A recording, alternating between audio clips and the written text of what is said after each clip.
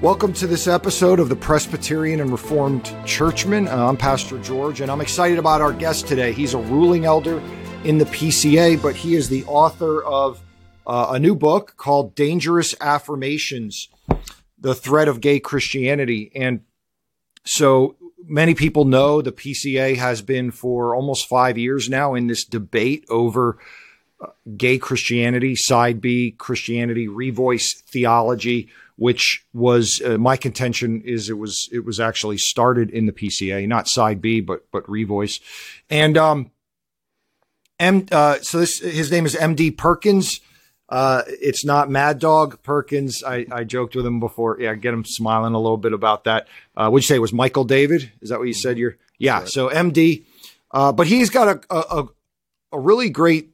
He works for a great organization, but he's a ruling elder in a PCA. And so that's what's so cool about this. And so we are going to discuss, as we get to know MD a little bit, about what he does, who he works for, about his calling, but about what is this thing called side B, gay Christianity, and his book. And so with that, MD, maybe introduce yourself and tell us who you work for, what church you serve at, and where you live.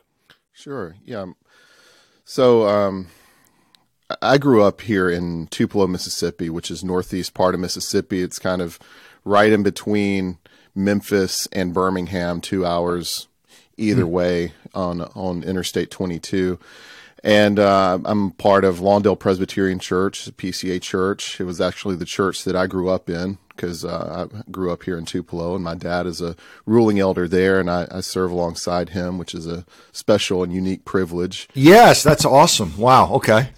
And so I went to film school and to study filmmaking and film production, and always was interested in movies and that side of the production side. And anyway, bounced around the independent film industry, ended up back in Mississippi, and the ministry here, American Family Association, which has been in existence since 1977, founded by a rural Methodist minister, Don Wildman, who was concerned about morality in media and kind of the objectionable content that was just on television, that he suddenly looked around at himself and then at other Christians and was like, why aren't people as concerned about this and what this means about our nation, what this means about us as Christians, that we just watch this without really thinking about it. So, he did a number of different things to raise awareness about that issue, moved into dealing with issues of obscenity and decency and pornography, raising awareness about the proliferation of pornography in the 1980s. And the homosexual agenda became a question as corporate America started to bow the knee more and more in the 90s, and marriage issues, and the need to protect that. So anyway, that's kind of the legacy of American Family Association, obviously in the midst of the culture war and fighting many of these very individual battles that have larger significance in terms of their repercussion in society and for the church and for how people think about some of these issues of life and family and decency and morality and things like that. I'm sure today, with what's going on with streaming and the number of Christians that just are now streaming stuff that never existed when he started the AFA, I mean, that must be really killing him. Oh yeah. Because when he started, there were 3 networks, and you had primetime television, and that was, and those airwaves were publicly owned, to some degree. And so there was the idea of people being publicly involved and able to affect change within those, and having a right to speak into those things as kind of public entities. Anyway, there was a lot tied in with that, and we're currently doing a documentary about his life and legacy and the history of the ministry. So, I'm still a film producer, and the film production side of it is how I got into researching the aforementioned issues of gay Christianity, sexuality, and side B and revoice and all that, because the ministry here started to produce a documentary called In His Image, Delighting in God's Plan for Gender and Sexuality. You can find it at inhisimage.movie, or you can find it for free on YouTube to watch the documentary. There's stories of people who've come out of the lifestyle and comments from theologians and pastors and apologists just talking about these issues and how they affect people. And as a film producer on that, I started to research. There were so many threads that we were trying to cover. We couldn't cover them all, but one of the threads that we wanted to at least emphasize or pointed out to people was the question of gay Christianity and the way that the LGBT issues are coming into the church. And so we kept hearing about Revoice. I mean, we started production in kind of fall of 2018. And had heard about the Revoice conference. I knew it had taken place in a PCA church. I did not know much about it. And so in January of 2019, I took up the task of just trying to understand it. I thought I would take an afternoon or two to just read into it a little bit. And in God's providence, that was a thread that required a lot of pulling to really get to the bottom of, to even understand some of the ways that language was being used. Was there a difference between same-sex attraction and sexual orientation? Was there how were some of these different phrasings? What was carried along with it, and what was actually being communicated? Because in some places you would see Wesley Hill say something over here, and he's one of the Revoice speakers, and then so in an article he would say this, but then in his book he would say this, but then on Twitter he would say this, and they didn't all seem to completely mesh together. And so you're highlighting the issue that I've written quite a bit on also, is the language issue, and it's easy to call it postmodern, and it is, but it's a redefinition, re-expectation on how language is used and can be used. And that's really big in this whole discussion and debate. And so I'm glad you're highlighting that right from the beginning. So yeah, keep going. Yeah. And the language issue has been part of this whole gay movement from really the founding of it, to talk about that as an internal sensibility and desire. Therefore, the word homosexuality comes about to try and define this thing kind of internally and mentally, rather than just as an external action that can be clearly regulated. So that's the late 19th century, and we've seen so many developments, even the word gay, as opposed to homosexual and homosexuality and stuff like that. So, yeah, the language component of this is impossible to fully remove from the conversation. You can't talk about issues of LGBT and homosexuality and transgenderism without dealing at some level with the language and the definitions and words and categories that have changed and shifted over time, even within the last several years. So, right. How did you get to writing sort of your seminal piece there, A Little Leaven? A Little Leaven was it was just me trying to understand the whole side B question and the whole issue of Revoice. Initially, I was just trying to write down the quotes and the statements and trying to summarize what they were actually saying as best as I could and as honestly as I could put it down. And then as I started to do that for my own just peace of mind and trying to understand it, then as I was trying to explain it to other people, I felt I always needed to be able to bring the scriptural issues and the concerns to bear within that. And so then I started to write out that to flesh out those ideas.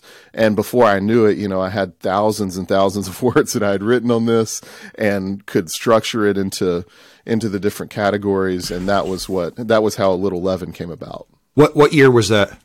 Well, it started in 2019, and in fact, I hit save on the first draft of that in early May of 2019, And then it was a couple of weeks later that Greg Johnson comes out as gay celibate in Christianity Today. And that was when it hit me, and I realized this is not going away. This isn't leaving the PCA anytime soon. Was that right before the 2019 General Assembly, where he went to the microphone and gave his testimony? Yes. Mm-hmm. Yeah. So, most people listening to this are mostly going to be PCA, and so 28 the timeline, the public timeline of this, because it goes back obviously a lot further, and especially in the PCA, it goes back further. But the public timeline is in 2018, Memorial Presbyterian Church hosts the first Revoice conference, and it started getting mention and before that because people saw the promotion of it and said, what is this side B or gay Christian conference? What does it mean? And so Greg Johnson was on a number of podcasts trying to defend it. And then we were all introduced to all this new language, I think it's important to say that in those initial interviews, he did not speak confessionally on these matters, but he's said we've misunderstood him. But the quotes, I think, stand for themselves. He said, I can't believe anybody would think you would have to repent of something you can't repent of. Right. And to him, that was the whole being gay piece. And so he was publicly speaking in ways that sounded very maybe Roman Catholic, where you can only repent of what you actually do. You don't repent of the sin nature you have. And that kicked off all kinds of discussions on what this theological word of concupiscence was. And our confession very clearly, I didn't relook it, I think it's chapter 6, though, talks about the sin nature we inherit and the actual sins that progress from them, both in thought, word, and deed, we're responsible for. They are right. Our sin. We may not ask for our sin nature. In fact, we don't ask for it, but we still are called to repent of that. And so he restructured what he said. But that was 2018, 2019 General Assembly. Greg had his speech on the General Assembly floor, very emotional, very, I don't mean that he was emotional. It was an emotional moment, right? Very sort of transparent and kind of a raw look at the struggle of a man and his heart for people in this struggle. And, my heart went out to him, but it still raised all kinds of issues. He compared being a paraplegic or barren with the struggle. And so not only did a year ago before that, did he mix or conflate indwelling sin, but now he's conflating the miseries of this life with sin. So the confession will speak of, that because of the fall, there are miseries in this life, and there's actual, and those we're not morally culpable for. So a paraplegic and somebody who's barren they're just experiencing a fallen creation. And he was associating then that his sin nature was also uniquely a part of the miseries of this life, as opposed to also something we're morally culpable for. And it's both. It's both. I understand he didn't ask for, these desires, and I didn't ask for the desires that I have, yet I'm completely responsible for them and to mortify them.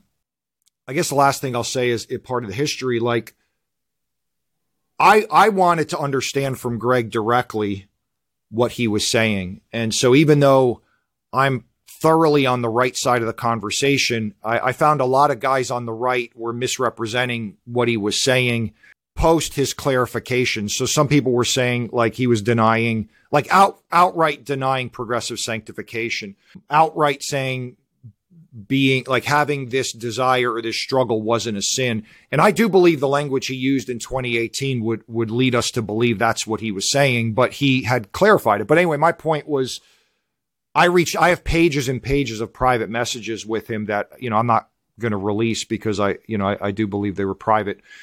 Even when the AIC report came out, I asked Greg what he believed about the AIC report before, like the week it came out, and he sent me a private Google Doc I still have on his initial impressions of it. So my point is I really want to give him the benefit of the doubt, but increasingly his position and what he was saying, and particularly that language piece you talked about, was indefensible. He would say one thing to the courts of the church or to the denomination, and he would say another thing out in the public sphere. And so the way you and I connected is I've written quite a bit on this too, but mostly just blog type stuff that would get picked up. Part of that was a whole discussion or multiple discussions I had with our clerk of session, Brian Chappell, on how he was framing the debate. Because again, it's how this debate is framed is very important. And he's since corrected how he was discussing these overtures coming out and what we're disagreeing about. Because, I think most people in the denomination would agree, like, having a desire that you're mortifying is not disqualifying. It's how we're communicating about it and how we view ourselves in relation to it. Frustrating thing about this is there were so many different threads and so many different places, and that's what I was trying to do with A Little Leaven, because if you just read the published official book writing, by Nate Collins and Wesley Hill, I mean, that presents one picture. If you read the blog posts on things like spiritual friendship, that presents another picture and gives you a fuller array of some of the struggles and questions and frustrations that people were feeling around this. But then if you look at the social media interactions that people were having and the tweets and the Facebook posts, I mean, that gives you a whole other flavor. And then there's the actual sessions that were happening at Revoice, and some people were responding specifically to the sessions at the Revoice 18 conference, when there was another conference in 2019 that had additional statements and things. Anyway, before you knew it, there was this whole mountain of data and statements and questionable. And even Greg wrote a book, and right. It's, and that gets added into the mix later. And so, yeah, it's a pretty confusing tangle to try and weave your way through. And then there was always the accusation from the side B folks that they were being misrepresented, which is why I tried to take great care initially to present their arguments as truthfully as I could, but also I'm taking your words at face value because I understand people are trying to communicate something. So when you use a specific word, especially for guys like Greg Johnson, Wesley Hill, Nate Collins, I mean, these guys are PhDs. They know how to communicate. So I'm not going to assume that I'm going to assume that you are using words intentionally, and that when you say something, that you're trying to communicate something. When you don't say something, you're trying to not reveal that or not communicate that. And so I took all of that very seriously. And so that's how I constructed the A Little Leaven paper that deals with the whole side B Revoice issue in depth. And, the Bible says, let your yes be yes and your no be no. The Bible says that God is not a God of confusion. And all this stems from this missional philosophy of ministry that it's this hyper contextualization such that you can speak in ways that one way to one group and another way to another group. And you could say, well, it's the context. And the problem is they call for nuance, but they're actually not adding nuance, because nuance brings out the distinctions and the differences in a sophisticated way such that somebody knows what you're talking about. And they routinely speak with no nuance, right. And so, but go into the side B, like what is, for people that don't understand the side A, side B discussion and what Revoice theology is, go into that. Well, when people have talked about gay Christianity, they're generally thinking of what we have labeled or has been labeled side A, or just gay affirming theology that says, to some degree, the Bible affirms this, that it's okay to live out a gay lifestyle. It's okay to pursue a homosexual marriage. And that in whatever way they want to frame it, whether Paul was wrong or Paul actually meant this, or however they want to revise the historical position, they're doing so. So that's side A. But the side like a Matthew Vines theology, God and the gay Christian, Right. Those kinds of statements. Explaining away the Bible, they call it 6 proof texts or 5. I forget what it is. Like there's 6 clobber passages is what they talk about. Right. Yeah. And so if we just understood those in their context and we understood the love ethic of the Bible better, then we would treat gay people better and we would be more affirming and inclusive, and we would, the church would reflect what the mainline progressive church looks like, basically. Right. And then the side B position is basically some fundamental ideas about homosexuality are the same between both groups. Basically, the idea that you were to some degree born gay and that cannot change despite your best efforts. Like they might give a little caveat, like it might change, or there's the possibility, but not really with any expectation that it ever would. Or so they say that desires, like Greg would say, like the desires can lessen, but you never really make a switch from this box to this box. Has he said that the desires could lessen? Because I haven't heard him say that. I've heard him talk about like my orientation hasn't changed one iota since I've become a Christian. Right, you're right. So again, there's the language thing. I think he's affirmed that we make progress. I think what he said, and I think maybe what he would mean by that is he might mean like the lustful desires, and lust, like, right? So to summarize the side B issue, because let me just do that. It holds that to some degree, homosexuality is innate and immutable. It can't change. You just have to find a way to deal with, or the language that's often used is to steward your sexuality.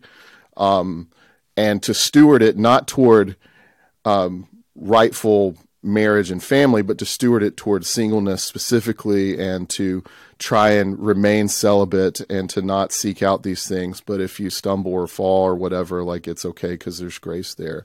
And so that's kind of the side B case is, I guess it's, Revoice is intended as kind of a discipleship kind of movement of people with similar experiences, talking to people with those same experiences and helping together to cultivate this overall sense of community and camaraderie between people who feel like they've been alienated or rejected or overlooked or oppressed by the heteronormative straight church. And so it does cultivate this whole victimhood mentality and this frustration with the status quo. And it's now also included the T, the trans, and so and what I want our listeners, if you're new to this discussion, this is not about not providing support and love for people. The issue with side B is it creates. So to put it in theological terms, because I keep hearing from particular pastors in the PCA, this isn't a theological issue. Well, when you study systematic theology, you study one of the categories or headings is anthropology, which is what is the nature of man, of mankind. And so side B creates a different view of anthropology based on a different ontology. Ontology is the nature of being. And so it creates a category of personhood. Mm-hmm. There's this category of person. And Greg will say things like God can change that, but he doesn't make that as a normal part of sanctification. It becomes a supernatural act beyond the normal path of sanctification for it to be changed, because this is the category you're in. And I've had these discussions, arguments, debates for 4 years with guys in the PCA, claiming that side B is simply a person could have this struggle, but they believe in the biblical sexual ethic. And I've routinely said, that's not what it is. And they want to point back to some 1990s definition of when side B came out as a reaction against the side A position. And I'm fine with saying that. Okay, when it first came out, people were saying, no, the desires are real, but we have to live within the biblical sexual ethic. That's not what it is today. So it's dishonest and deceptive. And I'm saying that here publicly, that if you're saying that, you're being dishonest and deceptive to what the term is today. And I've asked Greg this publicly, and I have the screenshots in the public discussion. I said, Greg, if what you're saying is true, then Rosaria would have no problem saying side B is fine. And Beckett has come out strongly against side B. And he said, well, what makes Rosaria's position different is she rejects orientation as a category. Right. So by implication, Greg views orientation as a category. Now, the question is a category of what? Well, Greg is very careful. He said PhD, very smart. He didn't tell you a category of what, but Rosaria tells you what she rejects the orientation as a category of right on her website. And that's where Greg's getting it from, as a category of personhood. Mm-hmm. And so Greg and Nate and these people view orientation as not as a struggle that one has to live with, but a category of personhood. Right. And that's the harmful piece of this, because what it does is, and just to bring it pastorally, Abigail Schreier in that great book, I'm forgetting the title. Do you remember the title of her book? Damaged Goods. Something like, yeah. Talks about how we've destroyed a generation with trans ideology. And anecdotally, even I've talked to progressive pastors here in Winston-Salem, which is not far from me, who said in his own daughter's middle school, 50% of the girls identify as something other than straight and female, and the statistics show 100% increase in this for that demographic. And I have the stats in one of my articles. Something like 40% of girls and 30% of boys in middle school don't identify as their gender and being straight. And so we have destroyed a generation. Yeah. And the best that side B ideology could give a kid in the church who's struggling with this is to tell them, they come up with a question. And I see this all the time. I've seen it in my own church, but I've seen it online in trying to minister to people in certain groups where they say their kid says, well, I had these feelings, or I'm not sure how to understand this. The best that side B ideology can give that kid is, well, that might be who or what you are, but you don't have to live that way. Right. And that is a really hopeless thing to tell somebody. This might be who you are. That might be how you're made. That is not a scriptural way to tell somebody. What I tell these kids is, and I have, is, well, that's a real question you may have, but that's not who you are. Right. And, the truth is most kids in middle school have all kinds of struggles. If they're not popular, if they're struggling with, even kids that are popular are struggling with being accepted. That doesn't mean you're having a crisis of identity of your gender. But the culture today is telling them to explore it. And this ideology is reinforcing that. What's your heart behind why this is so important? Well, I mean, the heart is the same. It's a desire to see people actually overcome these questions and confusions and struggles, and to be able to live with a sense of peace and hope and overcoming. And, the point that comes back is, so what is being claimed? Well, you are essentializing temptation, yes, to say that this temptation is who I am. And so once you start to move the same-sex attraction or homosexuality from the category of temptation and desire to this is just who I am. I mean, you can do that with any number of sins, and then you're creating an impossible. Like, how do you fight against sin when you've so essentialized it to the point where, well, this is just who I am. So when I fall, I'm just living according to my own nature, and I just fell prey to the way that I'm naturally constituted, rather than, yes, I want to overcome this, and I hate the sin that indwells me, and I want to mortify the deeds of the flesh, and I want to see Christ's power made more manifest in my life as I seek to live righteously and overcome. And I hope to no longer struggle with this, even within this life. I'm not just looking toward the final glorification, but I'm also looking for gains that I can make through Christ's power and the grace. It isn't that I just pull myself up by my bootstraps, but sanctification is us responding to Christ and his finished work and us living in the power of the Holy Spirit. So there is our active involvement. It isn't just this osmosis of us becoming more holy somehow just by being a Christian for longer. I mean, it's us growing and maturing and all of those things. Praise God. Yes. So, like the besetting sin is these, I've often related it to ruts, that you develop, that are like, I can back out of my driveway, but if I'm kind of off and I go into the grass a little bit, I've created a rut. Like in 10 seconds, I've created something that it will take me probably an hour or more to be able to patch out and fix that. And it's the same thing with besetting sins, especially if you've gone back to the same rut over and over and over again. Like, these aren't things that are easy to disentangle from us. And that's why Paul warns so heavily about the dangers of sexual sin, and why the scripture speaks so vehemently against and about being careful with sexual immorality and careful with how we guard our hearts in these situations, because there is that spiritual union that's supposed to be happening within the sexual bond between husband and wife. And so when you do that with other things, including yourself and masturbation and pornography and all of these other things, you are, setting these ruts pretty deeply in ways that are going to be hard to they're not just going to smooth over with you maintaining a distance from it without some kind of active trying to overcome it and deal with it right, like directly.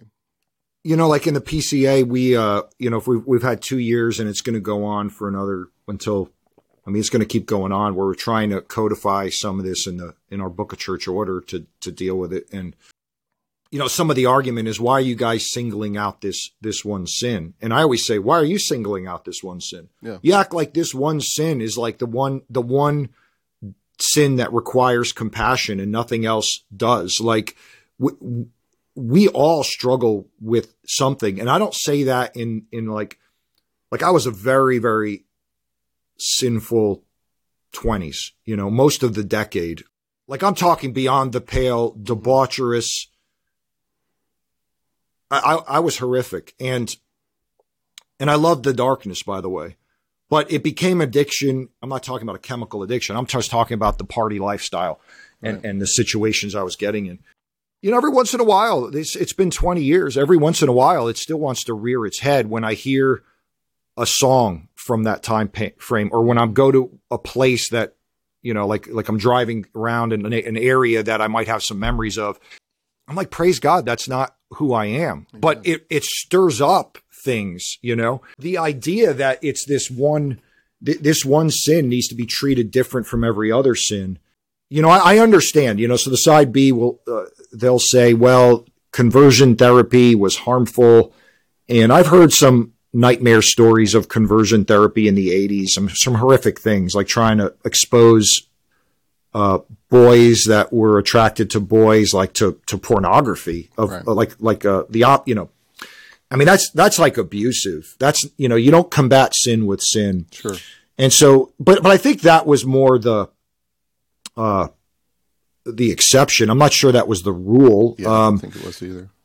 I've actually even heard of dads hiring prostitutes for their teenage sons to try to, that's horrific. And we need to be able to say that, obviously, but the answer is not then, because the church has done this inappropriately, that means first of all, counseling or therapy to that regard was wrong. Yeah. But it also doesn't excuse it for the future, particularly in a generation and day that now there's this confusion. We need clarity on this issue, Right. Yeah. And with that is, the whole conversion therapy boogeyman often gets brought out because, but underneath it isn't just like a rejection of certain practices or things. It's fundamentally the idea that you can or should change. And so socially, that's the opposition to reparative or conversion therapy, is the idea that that a homosexual can change, and that he should change, and that there should be, that there is a normative sexual state that you should be pursuing. And so that's hated by the culture, but then those same cultural ideas are getting carried on by Christians, especially within the side B idea, where they have those latent assumptions and feelings as well, where they might reject certain statements of practice. But I mean, conversion therapy was never this unified whole where there was just a certain set of principles that everybody was applying. There were all kinds of things. Yeah, a lot of the Exodus International groups were fine. I mean, they weren't abusive. And so when Greg and these others want to quote, I don't know if it's 1 million people have been through conversion therapy. So they want to argue from a sample size of 1 million, but the negative things they're attributing to that 1 million are really happening in probably less than 1% of them, where they were abusive and harmful and sinful practices. Yeah. I think a lot of it was just the shame the individuals felt that they weren't experiencing changes, probably built on a bad theology, a bad theology of like a holiness theology or something. Like you and I aren't saying like, if you just have enough faith, you're going to overcome this. I mean, I don't hear you saying that. No. Are you? Right. We understand the Romans 6, 7, 8 paradigm of, you're not in bondage to sin, Romans 6, and but man, this struggle, I still do the things I don't want to do. I do the things I don't want to do. And then Romans 8, but there's therefore now no condemnation for those who are in Christ Jesus. For the law of the Spirit of life has set you free in Christ Jesus from the law of sin and death. Yet put to death the deeds of the body, Yeah.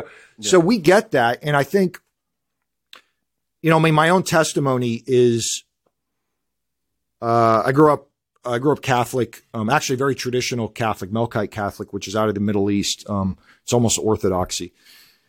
And, but my grandparents had brought, they had converted, and I think my grandmother and my mother took me to a concert in the 80s. It was Ray Boltz. I don't know if you're familiar with Ray Boltz, and in the 80s and 90s, he was it. He did the song Watch the Lamb and Thank You. And, I came forward at an altar call, at a Ray Boltz concert, went backstage. He prayed with me, had time with him one-on-one. There might be pictures. I don't know.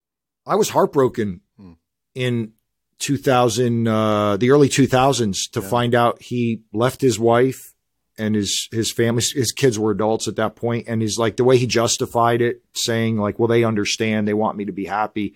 Right. And so he left like a 20+ year marriage because he had always, he never kicked, having these feelings for men, and so he's just going to live authentically to him that. And, he wrote a song, Don't Tell Me Who to Love. And, he became the poster child for the side A gay movement. Right. And it's heartbreaking to me, but part of that was built on a bad theology that if he just prayed hard enough, it was going to he was going to be 100, in psychological terms, straight, and yet I'm saying, bro, you had a beautiful wife, you procreated, had kids, you're going to and you just gave it all up because you still have sinful desires. But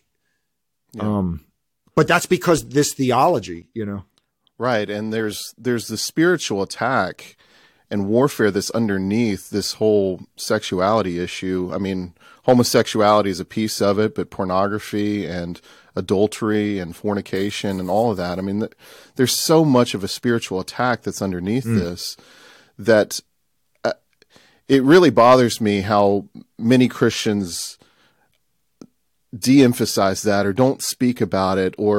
And that was one of those problems that I kept having as I'm reading about these guys in the side B talking about, essentially, I mean, we talk about it as their struggle. Some of these guys don't even use that kind of language of struggle. So it's even inaccurate to put that upon them. But for those who seem to genuinely be wrestling with things and trying to overcome, but feeling like a failure, feeling so limited and weak, feeling like you can't do it. I don't see that kind of language about, sin is crouching at the door and its desires to rule over you and to overcome you. And that kind of, not just living in a sense of fear that I'm going to be overcome by sin, but oftentimes with this whole LGBT thing, like it's this rejection of any sort of sense of guilt or shame. Yes.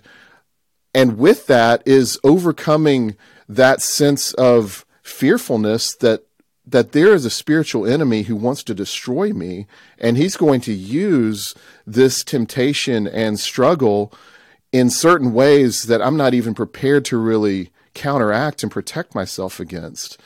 And so it's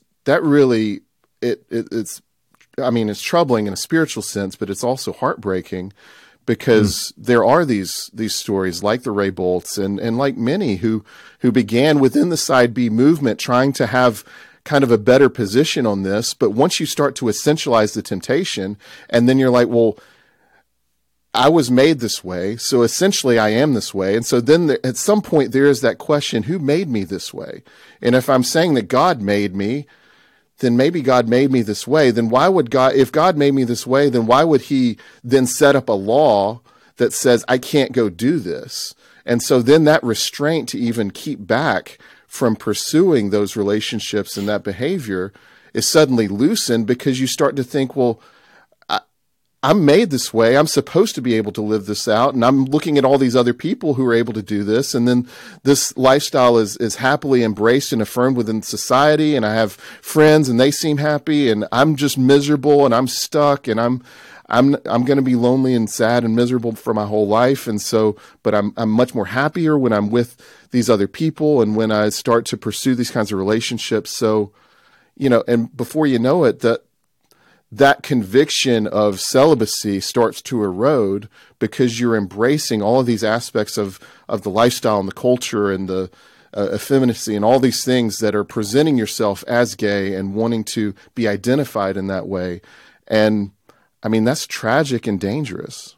And so that's why I reject Side B, is because it's harming people. It's devastating souls, and it's locking people in bondage to sinful ideas, but also patterns of behavior and thinking that are going to be, that are just with long-standing consequences and with spiritual implications eternally. Yeah, that's a really good way to say it. And, I've often heard like, well, we don't have a problem with, alcoholics going to AA and saying I'm an alcoholic. Why do we have a problem with somebody saying I'm a gay Christian or I'm gay? And then we don't have a problem with alcoholics getting together in meeting, support groups and supporting one another. And so why would you have a problem with Revoice, providing that support? And I said, well, I mean, alcoholism is a problem, but it's not on a broad societal scale redefining what humanity is. Right. It's, but secondly, when support groups for addiction meet, they're not meeting in a bar or in a, they're not meeting with the temptation right there. Yeah. But these support groups for these, for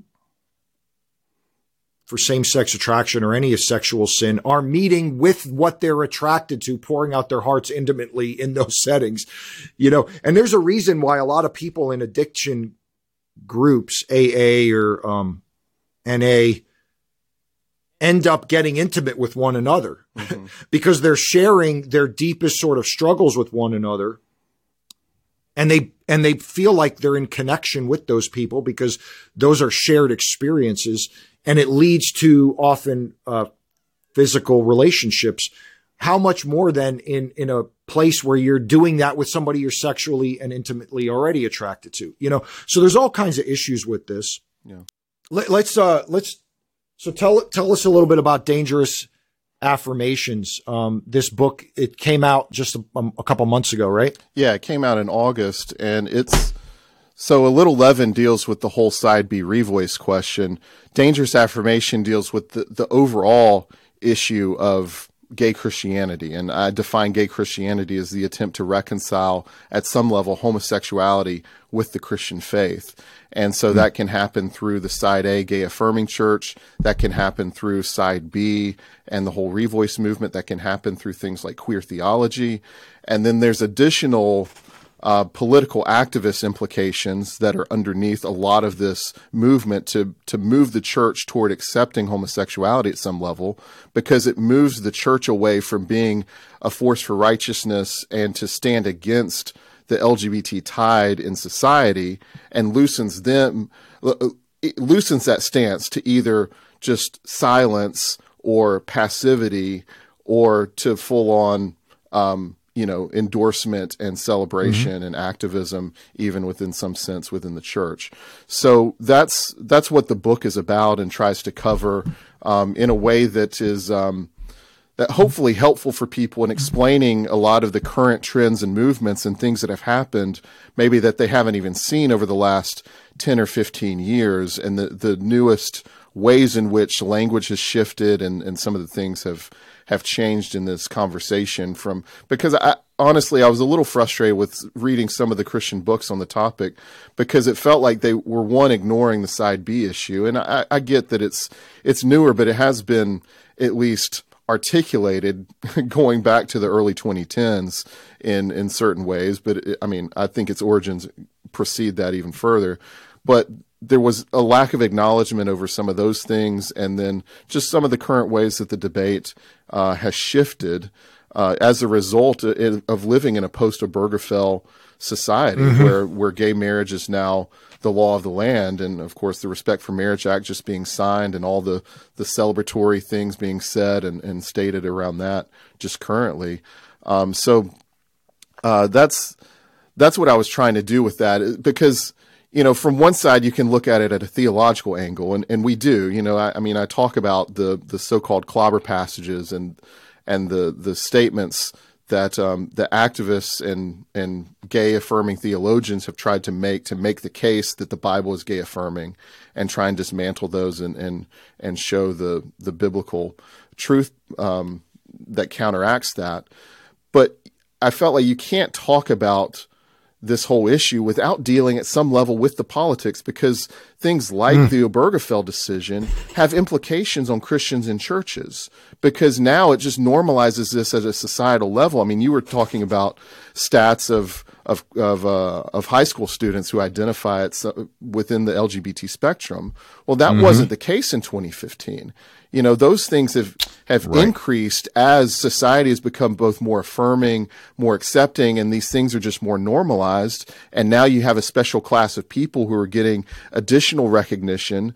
And so, yes, there's faddish things behind that where people want to say, well, I'm a certain personality. And you also realize that those are hidden things too. Like you can say I identify as a bisexual and you never have to prove it.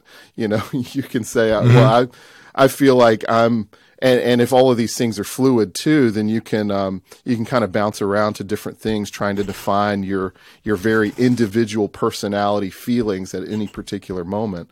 So to overlook the political side of this, I feel like does a disservice to Christians trying to understand the totality of the issue and how we got here, because I do believe that the political left has an agenda, which is to create more activists and to accomplish their political goals within society, because politics is their God.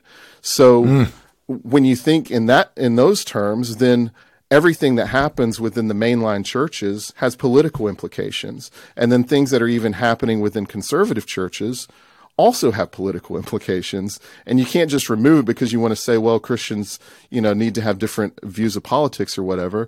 Or you have to realize that all of these things are packaged together. And so to completely avoid that part of the conversation leaves us lacking in terms of our understanding of it as well as our response to it. So that's what I was trying to accomplish with Dangerous Affirmation, was to deal with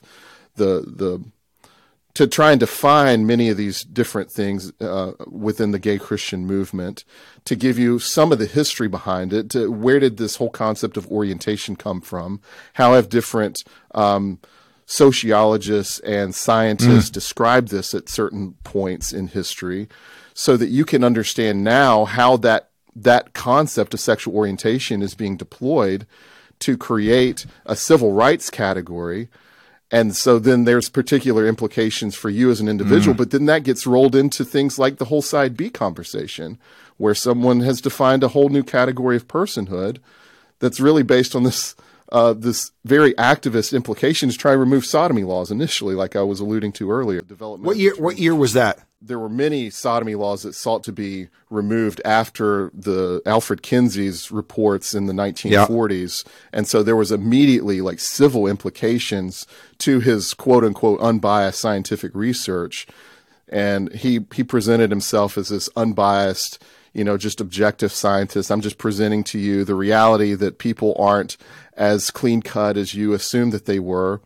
And so therefore laws need to change, and education needs to change, and politics needs to change, and religion needs to change to try and accommodate just the raw data that I've just dumped on you through my section. Yeah. So I like I said, I read a Little Leaven. Actually, I listened to it. So to anybody listening, you can, if you're a podcast person, you can actually just listen to those. AFA.net/a little leaven is the website. Yeah, there you go. And or you could get, I think you could download it as a PDF, yes, right? The PDF is free to download. I'm very interested in that, in sort of that progression. I've when I taught through the human sexuality report with the congregation, and those are all on our website also, if anyone's interested. But I laid out my own timeline, and I know I was just cobbling it together, but I started back with Freud. Yeah. But when you see in the 60s the coming out of the birth control pill, and then the 70s with Roe versus Wade, what both of those things did was decoupled sex from having kids. Yeah. And then with no-fault divorce, it really sort of decoupled sex from marriage. And then you just fast forward, and now we've decoupled sex from gender, Dealing with the sexual revolution like you were talking about there. I mean, there's so many additional threads, beyond just the homosexual issue, that have just wreaked havoc on society. Sexuality is such a unique aspect of God's creation for individuals, and yet it's also such a dangerous spiritual issue that it is different than talking about some other sins and some other things that we could do that are wrong. Because it is more serious. Yeah. And God always holds it up as more serious. Just many things that come along with once our society starts to embrace the looseness around that, and a freedom to live however you want to live, and to redefine those terms, and all that is just. But to help people understand, once again, side A is simply saying that homosexuality and Christianity are not in conflict with one another. You can live this out in devoted same-sex relationships can be lived out in a Christian context. We obviously reject that. Side B rejects that too, but what side B says is not simply that the desire exists and you just need to remain celibate, and I prefer the word chaste, but side B adds the desire exists and it's creates this category, whether it's orientation or in essence, a hard-coded feature that's more than simply experience and a struggle. And that's what we're rejecting. We're not rejecting that the desire exists and is unwanted. We're rejecting that it puts you in a different box beyond simply experience, that it creates another category of personhood or humanity. And that's why Revoice will, they will hold out, or they have held out, some of their speakers, that there are certain things inherent in gayness that are a blessing. A heightened appreciation for aesthetics and the arts, a heightened appreciation for friendship and relationship, and all kinds of things. Grant Hartley is big in this kind of stuff. Wesley Hill, I think, is big on the spiritual friendship thing.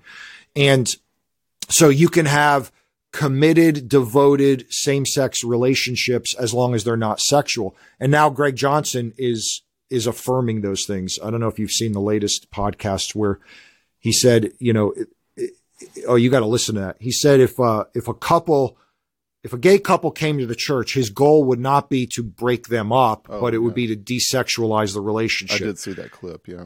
And the problem with that is that's Neoplatonism, right? I mean, that's a Platonic view of the world, that what matters is that you just don't do the physical. Right. But marriage is more than simply physical. There's an intimacy there that is unique to marriage. Mm-hmm. And Greg, you know, said that too. He kind of held up some of his intimate friendships as more intimate than a lot of married couples' marriages. Well, yeah, there's no doubt that exists because there's a lot of marriages that are struggling. But I have a lot of, like he said, I can have 6-hour conversations with a friend when I'm like, yeah, I have dudes I hang out with that I could share very deep stuff with, and we could sit and hang out and talk for hours too. I would never compare that with the non-sexual intimacy I have with my wife, you know. And so, you know, these things are not okay. You don't have pseudo marriages where you just don't have sex. Right. But really just pastorally, Becket Cook's A Change of Affection. So Becket Cook was a set designer and also more in Hollywood. Like he was in LA, was living this lifestyle. I don't know if he was actually married to a guy, but he lived in a marriage-like arrangement with a guy for many years. And when he came to Christ, like he left it, you know, because he would attribute it all to the gospel of Jesus Christ. But the idea that to reach the city and to reach the culture, we have to accommodate our language and adopt their categories. He's in LA doing this, right? He's in LA saying he rejects the personhood categorization of sexuality. And that's exactly what Greg Johnson and Nate Collins and these people are saying we can't do in the cities because they'll never understand. And Becket is I mean, he's reaching people in the film industry, in the music industry, in the fashion industry, and he's doing it. So this book, why it's good, is it gives his testimony, but it also he answers these questions that you're having. And so I'll work through that book with people who have these struggles or who have kids or family members with those struggles, because we do want to deal with this issue pastorally. Mm-hmm. Any thoughts on any of that? Yeah, MD. And I appreciate Becket, and he appreciated my book too. We had a good podcast about it where he invited me on to talk about it. And, you know, I think it is good to hold up models of people who have overcome and who have found Christ and are living in freedom and are able to articulate the theological things, but also articulate aspects of who they were at that time with now a theological and spiritual lens that has been informed by Scripture and by the work of the Holy Spirit in their lives. And so, I think it is, and that's also, missing from the Side B conversation. There are a number of people who've overcome homosexuality who talk about it freely, and the guy who did the foreword in my book, Stephen Black, I mean, he does counseling and deals with people on these issues. I mean, he was a former homosexual and can talk about, the great darkness of the homosexual lifestyle, as well as just the amazing grace of God shown toward him as a sinner, and the ways in which Christ can restore, and brought a woman into his life that he's shared his life with now in marriage and children and family, and the ways that he's seen other men and women overcome and be able to live with some degree of freedom in their life regarding the sexuality struggle. And so that what you just hit on is so important, because I've only been in North Carolina for 4 years, but and I'm a South Floridian, and so we had a lot of people in our church back home that had this struggle, and they were everywhere on the kind of spectrum of how you'd view it. And this one guy I was close friends with, I saw him as the latest sort of psychological new thing was coming out. Like he moved with the, I'm not gay to I'm same-sex attracted to then I'm gay, like whatever. So as this thing moves, there are people in the struggle. They're searching for answers and they're just moving with the thing, you know? And I have a theory that, by the way, side B is going to be gone in 5 to 10 years. And the reason for that is I just don't think it's going to appeal or apply to anybody. I think it applies to this narrow generation of people that are in their 20s, 30s, and 40s now who grew up in a conservative household, who understood that sexuality is meant to be between a man and a woman in marriage. And so they've always had this sort of guilt. And now society and culture has said, this is a category of identity. It's a protected class now. I mean, we know that. It's like, and so they're trying to harmonize Judeo-Christian values with that. I don't think this next generation is going to have that. The next generation is growing up in a world where there's no, who would question these things, right? You know, like that sexual, like this is who I am, like the whole Carl Truman project, right? Rise and Triumph of the Modern Self. If this is who I am, then I have to live authentic to that.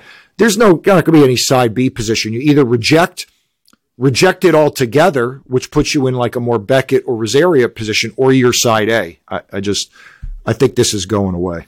Yeah. And when you think about, I mean, if gender is fluid and people are taking on more fluid and less defined language around gender, but sexual orientation is held up as this innate and immutable category that has no fluidity within it, or very limited fluidity within it.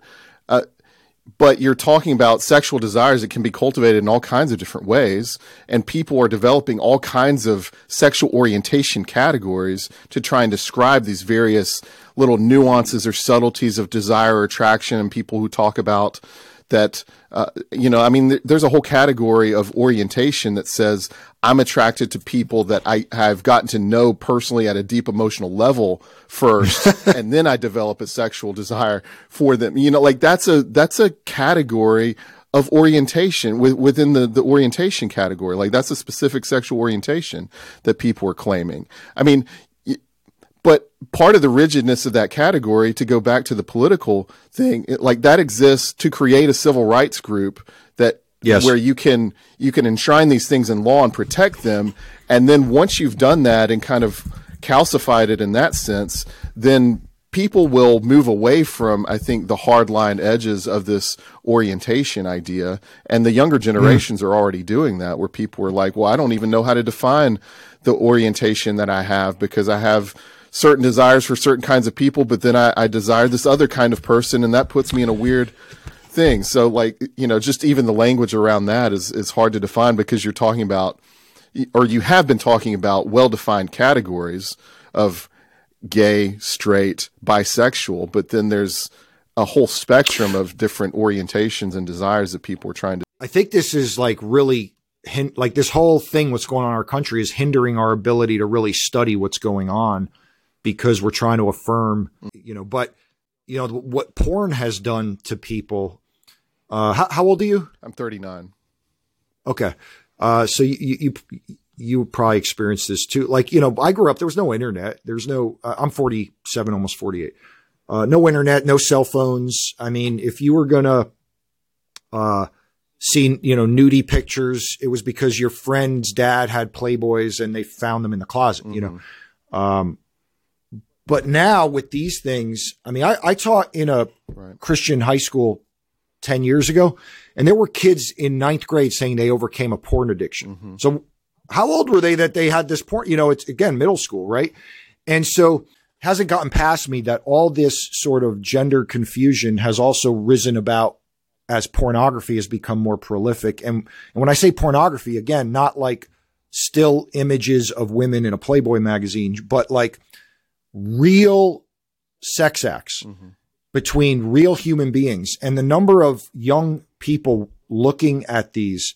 And so if you associate both naked forms with arousal, is it any surprise then you're getting aroused by the same sex? You're watching them be aroused. You know what I'm saying? Right.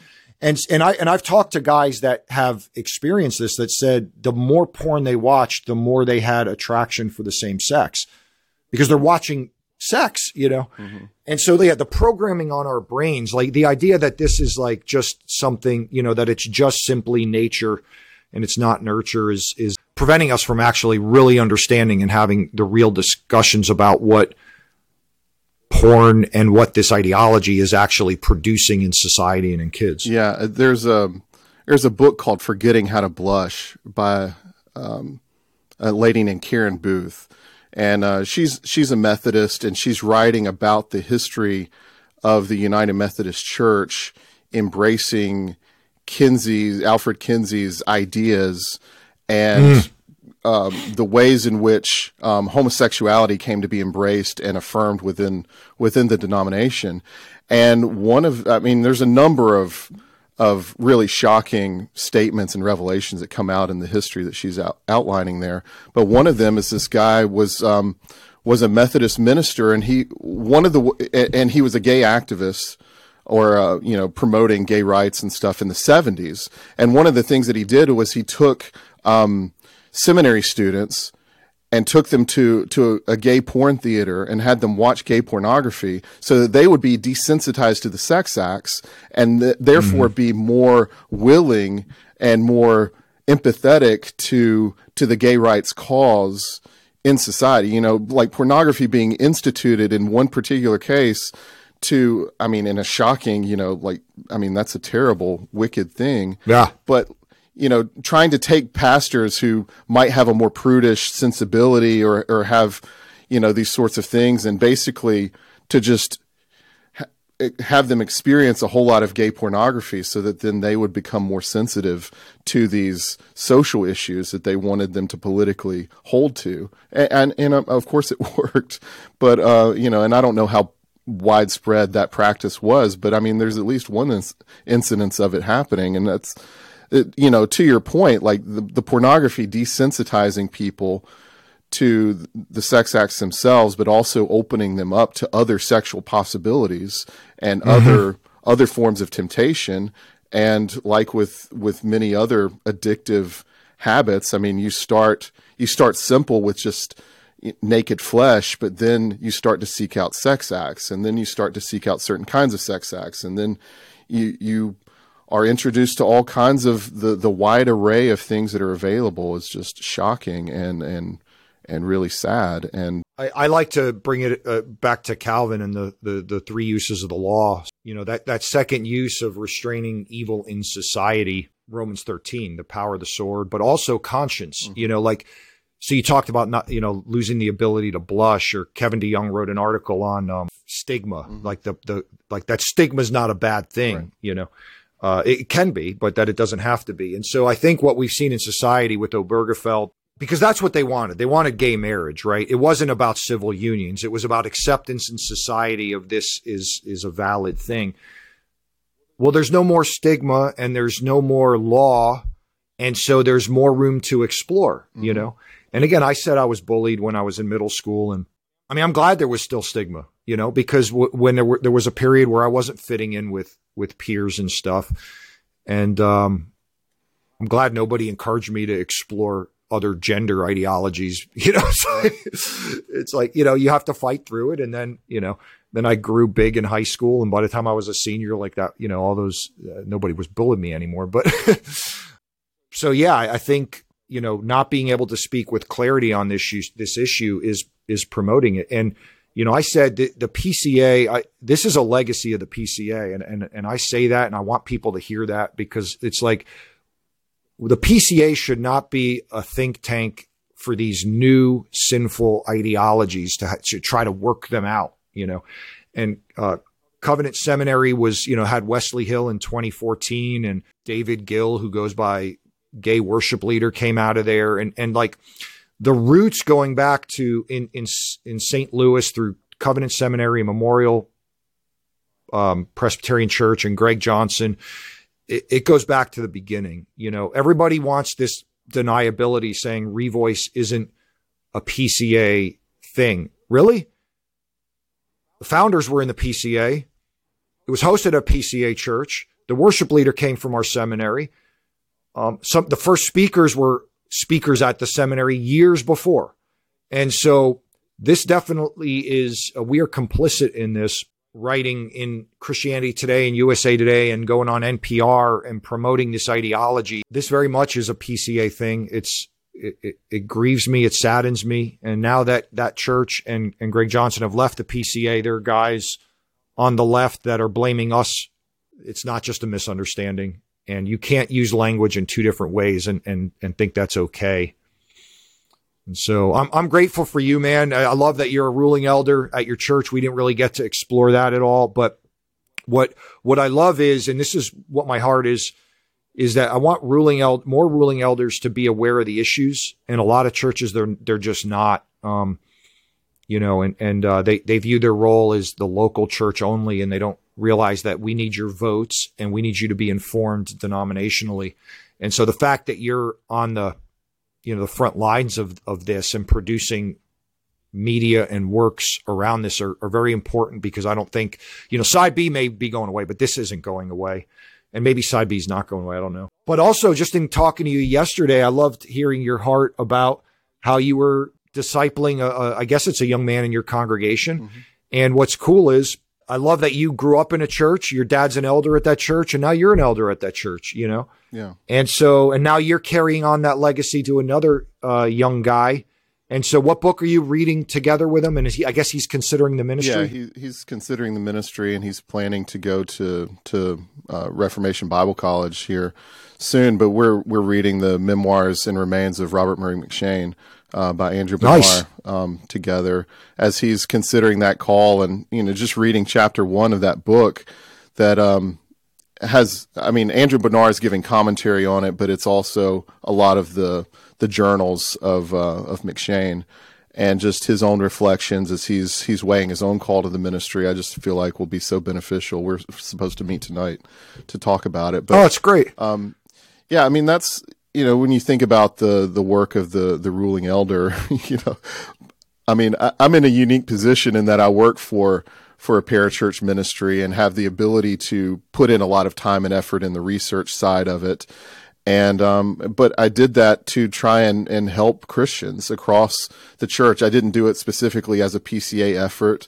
AFA is a broadly evangelical ministry. So, there's Methodists and Wesleyans who are benefiting from what I'm doing. There's PCA and Reformed people who are benefiting from it. There's Southern Baptists and non-denominational people who are reading it and starting to see these issues within their own context, whether that's a Southern Baptist church or an Acts 29 church or what have you.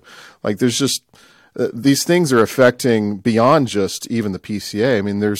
There's implications in all kinds of areas, and then there's the Methodist Church, of course, is dealing with the side A issue as well, and some people are dealing with that. So it's an amazing privilege to be able to give that much time and effort and focus onto something to try and explain it to others so that they understand what's behind it. And so I do hope it's a benefit to people, and that they take advantage of the resources that are there, so that you can be informed and hopefully, the Lord will use that, and you can take aspects of what I've done to try and articulate these things to whatever situation you're in and whatever context of problems. No, I love that. I love that. And that's important. Like the previous interview I did for this podcast was our clerk of session, and he works in county government. He's the transportation director for our county.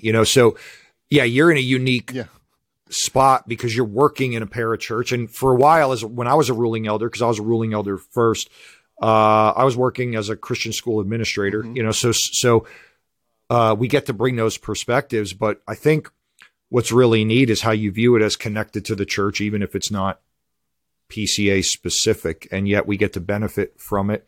I was glad when you reached out. I knew of you. You reached out after you read an article I wrote somewhere. Mm-hmm.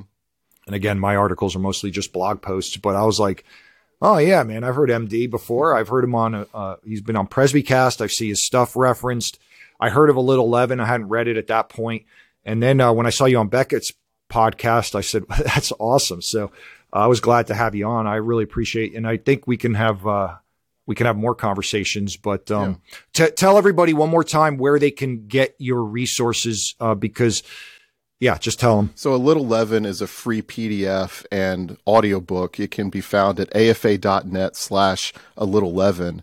And then Dangerous Affirmation, the book that you're holding there, is an actual book for purchase, and it can be found at dangerousaffirmation.net. It's not available on Amazon at this time, so you've got to. Oh no, you're not right. I went on Amazon, and I found one copy for $103. Okay, so. Well, I don't get any royalties on that $103. So, I couldn't believe it. It was, I guess some private seller must be selling it. So I'm gonna, this one's autographed. I may buy one from you and then resell it for $103.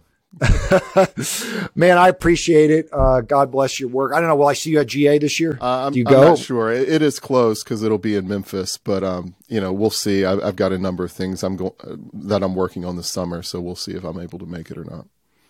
Cool. It'd be great to see you there, and maybe we'll have you on again. So with that, I'm going to sign off. Thanks for listening to this episode of the Presbyterian and Reformed Churchman, where we have conversations with ruling elders for ruling elders, connecting our work to ministry and ministry to work. Signing off. Thanks, MD.